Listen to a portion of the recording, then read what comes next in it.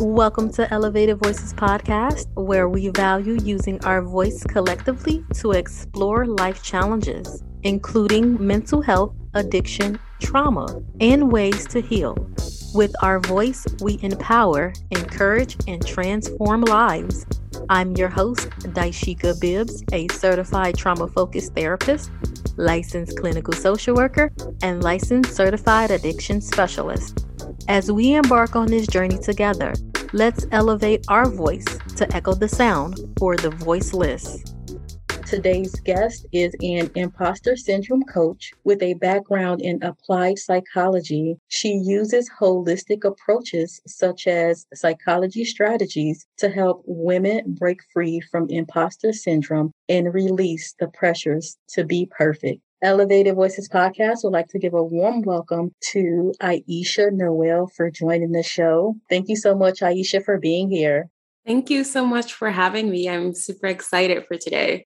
You are so welcome. I am honored to have you here. Imposter syndrome is very, very common, and literally it dates back to 1978. But back then, it was coined around women who performed high stress jobs. But current research shows that in today's society, imposter syndrome affects men, it affects women, it affects any and everybody in all walks of life. So thank you so much for all the work that you do. Aisha, tell us a little bit about what is imposter syndrome and what events contribute to your passion as an imposter syndrome coach. That's a great question. What I notice is that in my own experience and my own life, as a Black woman coming from two Black parents, I had different thought patterns than other people. And one of the things that struck me the most was you have to work twice as hard to get the same as someone else. And then there was this other side of being me as a woman and looking into spaces where I didn't see people like me in my own walk of life. And eventually I noticed there's multiple things, of course, that happened, but a lot of things around the system, around our patterns, around our culture, and especially like the generational patterns that we get into affected a lot of how I looked at myself. And when I entered in different spaces, I thought, I don't deserve to be here. I am not good enough. Who am I to do this? That eventually, because I loved what you said, it goes in different classes. It goes in women and men. So it's not only around women, but we all have different things externally happening that influences imposter syndrome and influencing you feeling like I don't belong here. And then there's this eventually the internalization of all these external things that make you think, why am I even here? Why am I even trying? And I'm now talking about work, but the same thing happened for me in romantic relationships. And I hear this all aboard, especially when I talk to clients. It's like, it's not only, in work, it's in relationships, wherever a relationship can be built, there you can find imposter syndrome as well. So with friendships and family as well. Thank you for that. The way that you describe imposter syndrome and how it started for you is very important because there are multiple causes of imposter syndrome, right? So you have the family upbringing aspect, you have the work school aspect, you have the personality aspect, and then the interpersonal aspect as well. And so when you look at it, from the family upbringing aspect, it goes to, well, how did your parents raise you, right? So what was some of the rules in the house? What were some of the things or expectations that were placed on you as a child? And then in return, how that developed into your personality. Some people are perfectionists. Some people have that low self-esteem or low self-efficacy. And then growing up, what does that look like in your relationships, right? And then also, after you have developed so many relationships, how then will that show up at work? Yes. I love how you summarize this, first of all, but also how you touched on the family aspect and how the rules that are made in the house, but also sometimes we tend to forget about the silent rules, right? The things that your parents do that you subconsciously take as your own, and all those generational patterns that you take in and okay, I see them doing this and they don't believe that they deserve this, or they don't believe that they are enough, or they don't believe this and this and this, and that's how I see it through their actions. In my environment, I actually came in an environment where my parents said, you can do it all. I have very supportive parents, but the difference is that, first of all, okay, yeah, mom, I believe you. You say that because you love me, but you also have that different pattern in which you look at them and you're like, okay, they say this, but when I come home and I have a quote unquote failure, they don't understand it. They make it a bit personal, or when they fail themselves, they beat themselves up. Or when they are in places, they're like, I don't belong here, but I do my work. Or I don't have this, this relationship with this one, and it doesn't feel like on the same level. I don't belong there. So the subconscious things that we pick up are so important, because those actually determine as well as how long we're going to take this pattern going on. And again, imposter syndrome is a psychological pattern in which you believe that you are not enough, even though you have the proof that you are totally capable. So it's not a disease again, but just to know that this pattern can go on because there's so many subconscious influences. Right. I love the fact that you highlighted that, because it's a pattern and it starts internally. Yes, you have external things that impact that, right? Yes. Let's take a moment to talk about your self-talk schema. So if your self-talk, right, to yourself is always positive, you have supporting parents, you have a supporting network, then when things like a failure do occur, you can look at that failure. Yes, you might feel disappointed or you might feel hurt, right?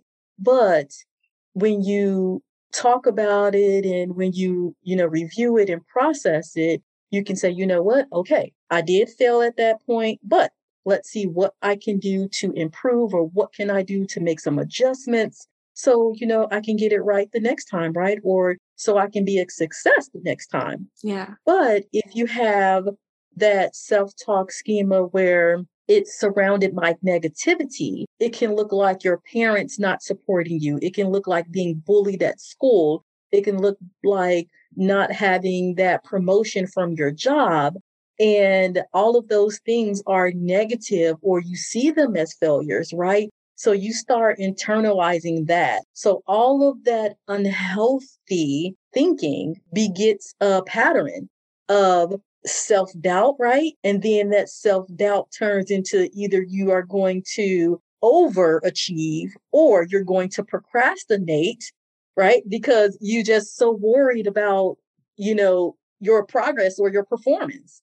Yes, you articulated so beautifully, and especially on the last part where you say you can overwork or you can procrastinate. One thing that I notice with imposter syndrome is that we tend to personalize it.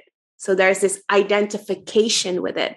So not, okay, this went wrong, right? Okay, this project is a failure, or this relationship just didn't work. No, I'm a failure. I have all these things are wrong with me. And we place ourselves in such a bubble, which makes it everything what we do is part of us. So, okay, for example, I'm going to do this podcast, right? Right. This podcast. And I stumble a few times. And now as a person, I can see all these tiny things. But when you experience imposter syndrome, you just think, I just sucked. Right. I failed. This podcast was so bad. And then you can tell me, right? Oh, but it was great. It was amazing. But you, as a person who experiences imposter syndrome, can look at it like, no, have you seen what I've seen? And when you have that part where you're like, okay, other people don't understand this, right? What I'm experiencing, I know I'm bad. I know I can't do this. I know I'm a failure. How hard is it then to just show up as yourself 100%? It is either you are going to overwork, right? Get every detail right. Know that you have every word to say, that you can do it all flawlessly, or you're going to not do it all.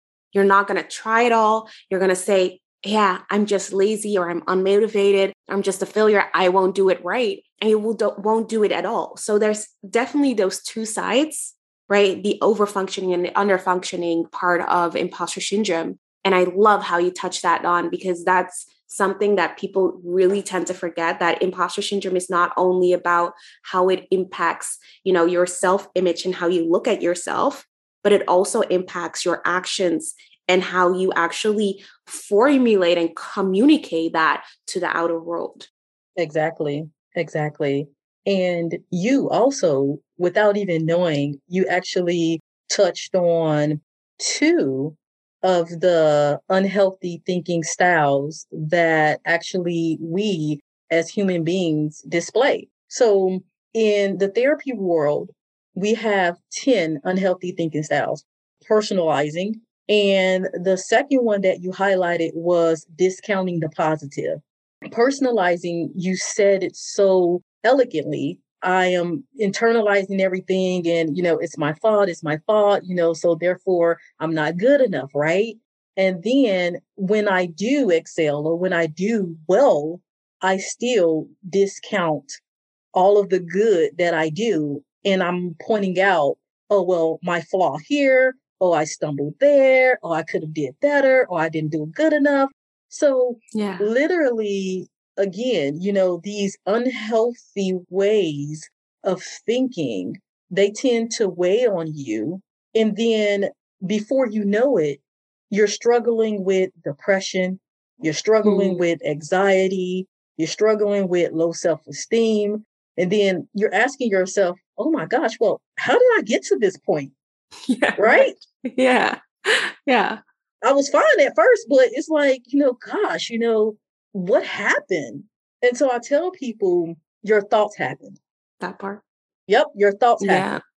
Because your thoughts, your emotions, and your behaviors, they're all connected. So when you have unhealthy thoughts, sometimes those emotions surface, and then you start to act on what you're feeling and what you're thinking. So, all of that ties into, well, I'm not good enough because I feel this way, I'm acting this way, so it must be true. But we forget that that's just a habit, and a habit can be changed, right? It can be changed. Yes. It can definitely be changed. And I love what you said there, because some people have this misconception that imposter syndrome is something that is a lifelong thing. Imposter syndrome is, again, it's a pattern. And with every pattern, it can be broken, but we need to understand the trigger. We need to understand why it is there. And we need to understand how to tackle it every time we actually experience that trigger. You probably know this as a therapist as well, is exposure therapy. How the less you are exposed to the trigger, the less you notice it. But are you in an environment where there's a lot of triggers without even knowing that? Yeah. All the time, you're going to experience that. The misconception also is that imposter syndrome is for everybody at the same level. Some people experience it very highly, experience it almost daily, and other people, well, they don't even notice it anymore. It's just normal, and it's their way of life. But when it becomes a problem, and what you said, it leads to depression or a burnout, well, then you're already too late. Right. Right. Then you're already in that phase where you're like, I need to start way back to the beginning. So the best part is to work on imposter syndrome when you actually notice, okay, I'm noticing that people are telling me all these things. People are saying all these positive things to me, and I can't see this. Right. I am at this place, I'm in this loving relationship, but I still feel like I'm not good enough for this relationship. I'm in this lovely job, but why am I actually having this job? I don't deserve this. When are they going to find out that I'm actually not as good as I am? Right. You know, or you're losing sleep because you're constantly thinking of, oh my God, tomorrow is going to be that day. I have that presentation. Okay, let me work. Let me do all these things because I don't want people to notice how I'm actually thinking about myself. I don't want them to notice that I'm actually not that good. Right. Thank you so much for highlighting some of the signs that people or individuals can exhibit when they are going through the phase of imposter syndrome. On the other hand, you basically identified different levels. And then you also talked about triggers, right? There are 5 types of imposter syndrome: perfectionist, the superhero, the expert, the natural genius, and the soloist. And so I am going to take perfectionism or the perfectionist, and I'm going to use that in the example that you gave with triggers. Triggers can be anything, guys. It can be people, places, things, situations, right? So I want you to think about yourself as a child growing up. And in your household, mom or dad or whoever your caregiver may have been at that moment literally was overbearing. They pushed you too hard. And literally, it was like, you have to do better. You didn't try hard enough. And they keep pushing you and they keep pushing you to the point where it's unhealthy. Okay. To the point where it's unhealthy. And you then internalize that as a child, I have to succeed. I have to give my all. I have to push myself to that breaking point in order to get straight A's, in order to show or prove that I am perfect and I can do this, right? So then again, you carry that into your adolescent, you carry that into your adulthood. And then again, you're developing into a perfectionist. And when you are a perfectionist in the imposter syndrome realm, it's basically nothing is never good enough for you. You feel like you're never satisfied. And it's like, I need to do better. Even you have done an absolutely great job. It's still that whole notion of, I need to do better, right? So when you are a superhero or the type of superhero in the imposter syndrome world, you feel inadequate. So you push yourself harder. And then the expert, they are always trying to learn new things, even though they may be highly skilled, but they underrate their expertise. And then the natural genius sets extensive goals. And when they don't meet those goals on the first try, they look at themselves as a failure.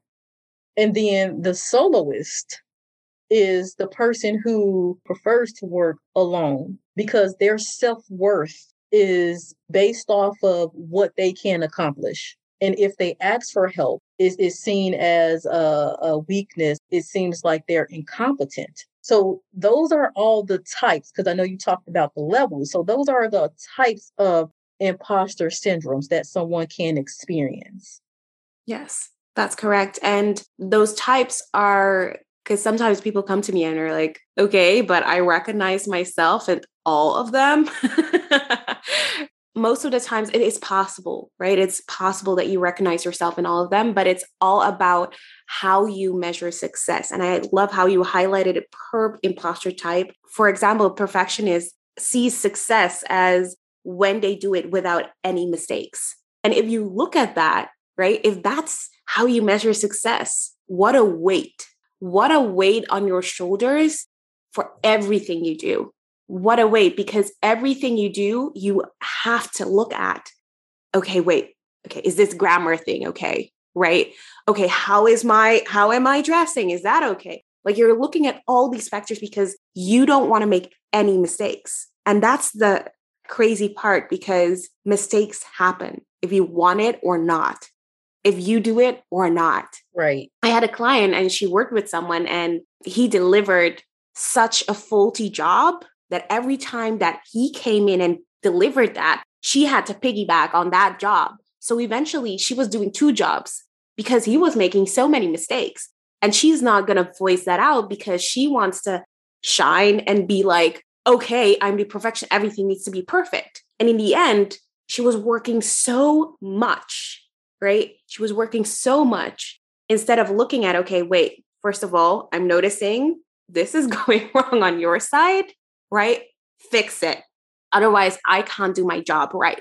And I need this and this and this and this things. And that's also why it's so good to look at the soloist who doesn't ask for help, right? Who thinks they all need to do it themselves, is when you are in that situation, stating, this is not working and this is making my job difficult, but understanding, okay, if I ask that and if I say that and I want that help, we can eventually go to 80%, maybe not 100%, but 80% first.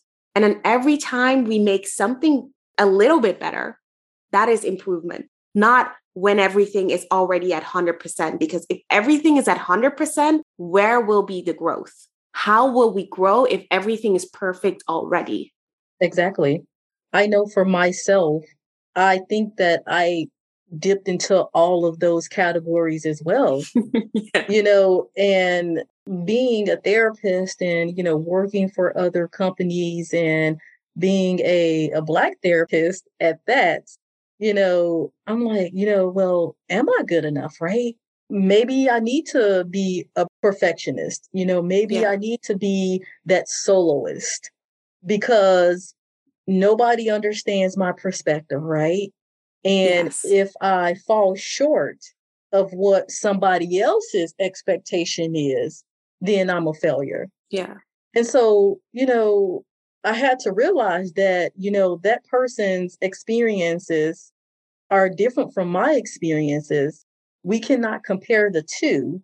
So, therefore, how they look at me, how they see me, what they understand about me is just that it's their opinion, right? Yeah. And so I cannot mold myself or create myself into this person to meet their standards in that little box that they want to put me in because our experiences are not the same. And I think some people sometimes forget that, especially when you go and you're working in your career. Because again, everybody in my career field, for the most part, was Caucasian.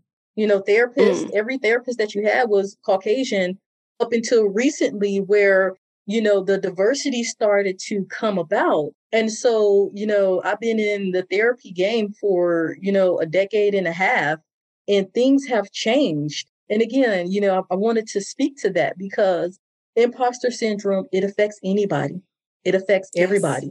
Yes. So it's not that if you are feeling that way, there's nothing wrong with you. Yeah. First of all, thank you again for giving that whole personal experience, because that is what I experienced as well. In where I'm from the Netherlands. All these white therapists and psychologists, that's the first thing that you look at. So that's your first normal.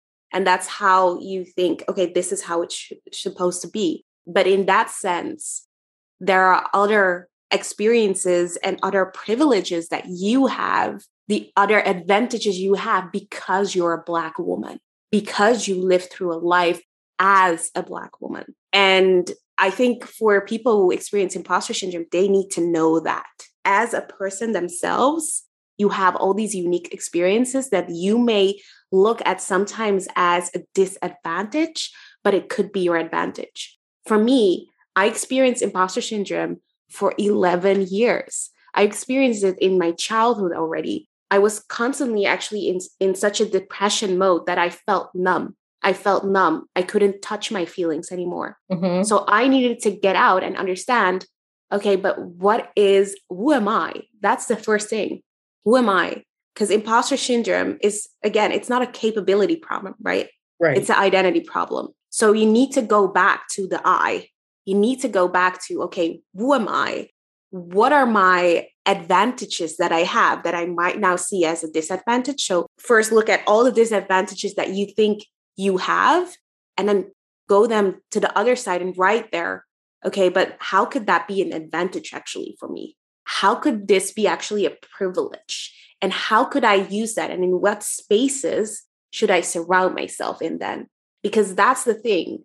If you are in a space where you feel like an imposter, oftentimes that means that space is not safe for you yet to be fully yourself. And so you need to address, okay, what is that space? What is this environment?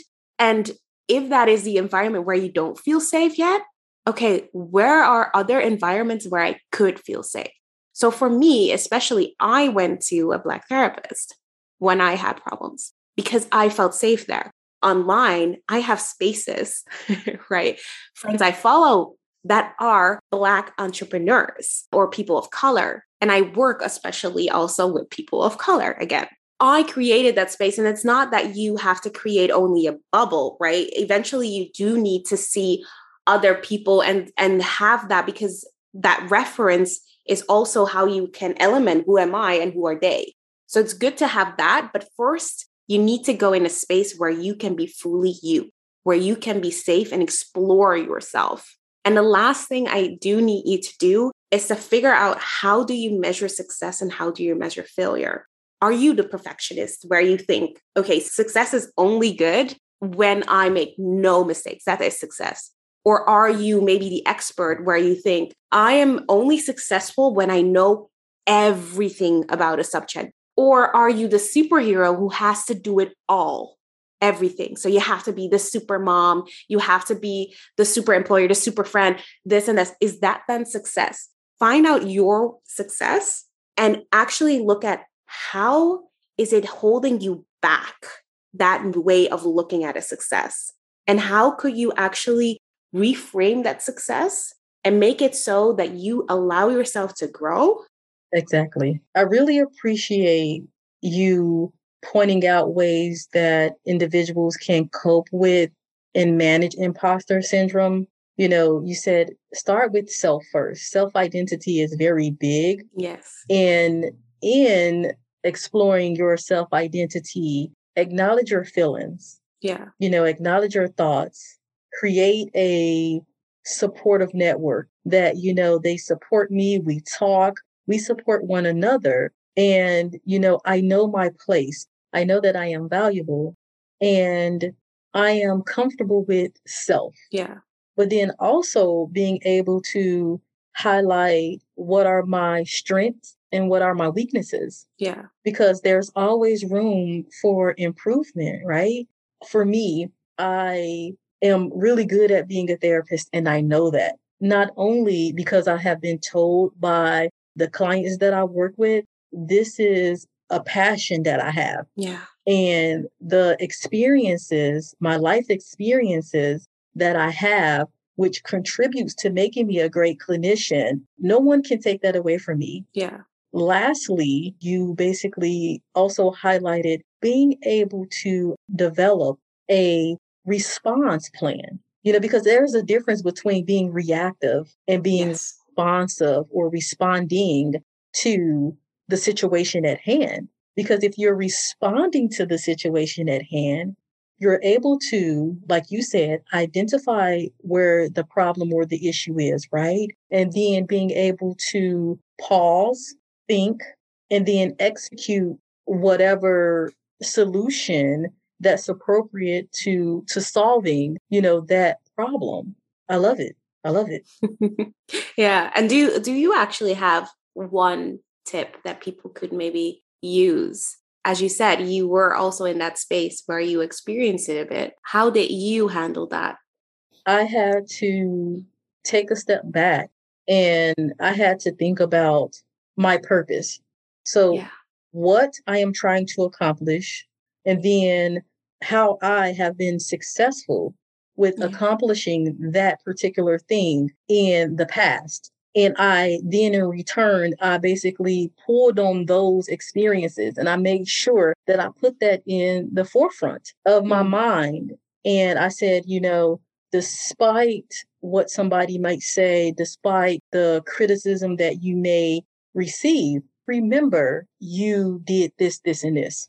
Just because I'm focusing on the positive, I didn't discount the criticism because people may see something different.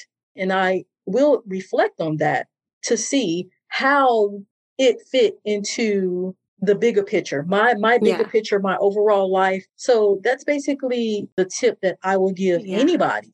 And criticism, and I most of the time say feedback, especially feedback, right? Feedback is not always bad, but when you receive feedback, also ask, how did they get around that feedback? Because sometimes people would say something just to say something. Could you have explicit examples? And when you have that clarity without thinking for yourself, but letting the other person think, then, of course, precisely what you said, you go forward and you can understand, okay, what does that say about me then afterwards? Exactly. And I like the way that you phrase that because it gives you time to reflect. Yes. It gives you time to reflect. And again, not all feedback, not all criticism is bad. Yeah. And again, also ties into your personality. How do you receive feedback overall as a person? Yeah. Right? Because for me, if you're going to give me feedback, I need it to be straight. Mm-hmm. Don't beat around the bush. Just give it to me straight. Whatever you see right or wrong. So therefore, I know, then I can make changes. Yeah. Don't sugarcoat it. Yeah. Because it's a waste of time. Just tell me what it is that you want, what it is that I did or did do. So therefore, I'm aware of it, right? Because self-awareness, again, that key word, self, right? Yeah. Is important. Because if I'm not self-aware, then I cannot be self-conscious about it in order to change it. Yeah. Yeah. So Aisha, thank you so much for taking this opportunity to share your experience with imposter syndrome. So if there are listeners who may be either struggling or want to know more about you or reach out to you for coaching, how can they reach you? They can reach me through Instagram. On Instagram, Aisha Noel. I actually provide a 6-month coaching program where I do accountability calls, where I help you, especially if you are someone who experiences imposter syndrome on the under-functioning side. So you're procrastinating a lot and you notice that you say that you're lazy, but you're not lazy. Come to me. We can talk. I have free connection calls where we can just see if you're a match. Well, listeners, there you have it. You can reach Aisha on Instagram. She is phenomenal, guys. She's amazing. So reach out to her. Don't be afraid. And thank you so much for being on the Elevated Voices podcast. Thank you. Thank you for tuning in to Elevated Voices podcast, where we enjoy using our voice to share information which promotes growth and change. Never feel like you are alone. Join our Elevated Voices podcast community at Elevated Voices _ on both Instagram and Twitter. Stay tuned to bi-weekly episodes wherever you get your podcast. If there is a topic that you would like me to cover, or if you have questions, you can send me an email via my Elevated Voices podcast Facebook page. And remember, don't forget to let your voice be heard.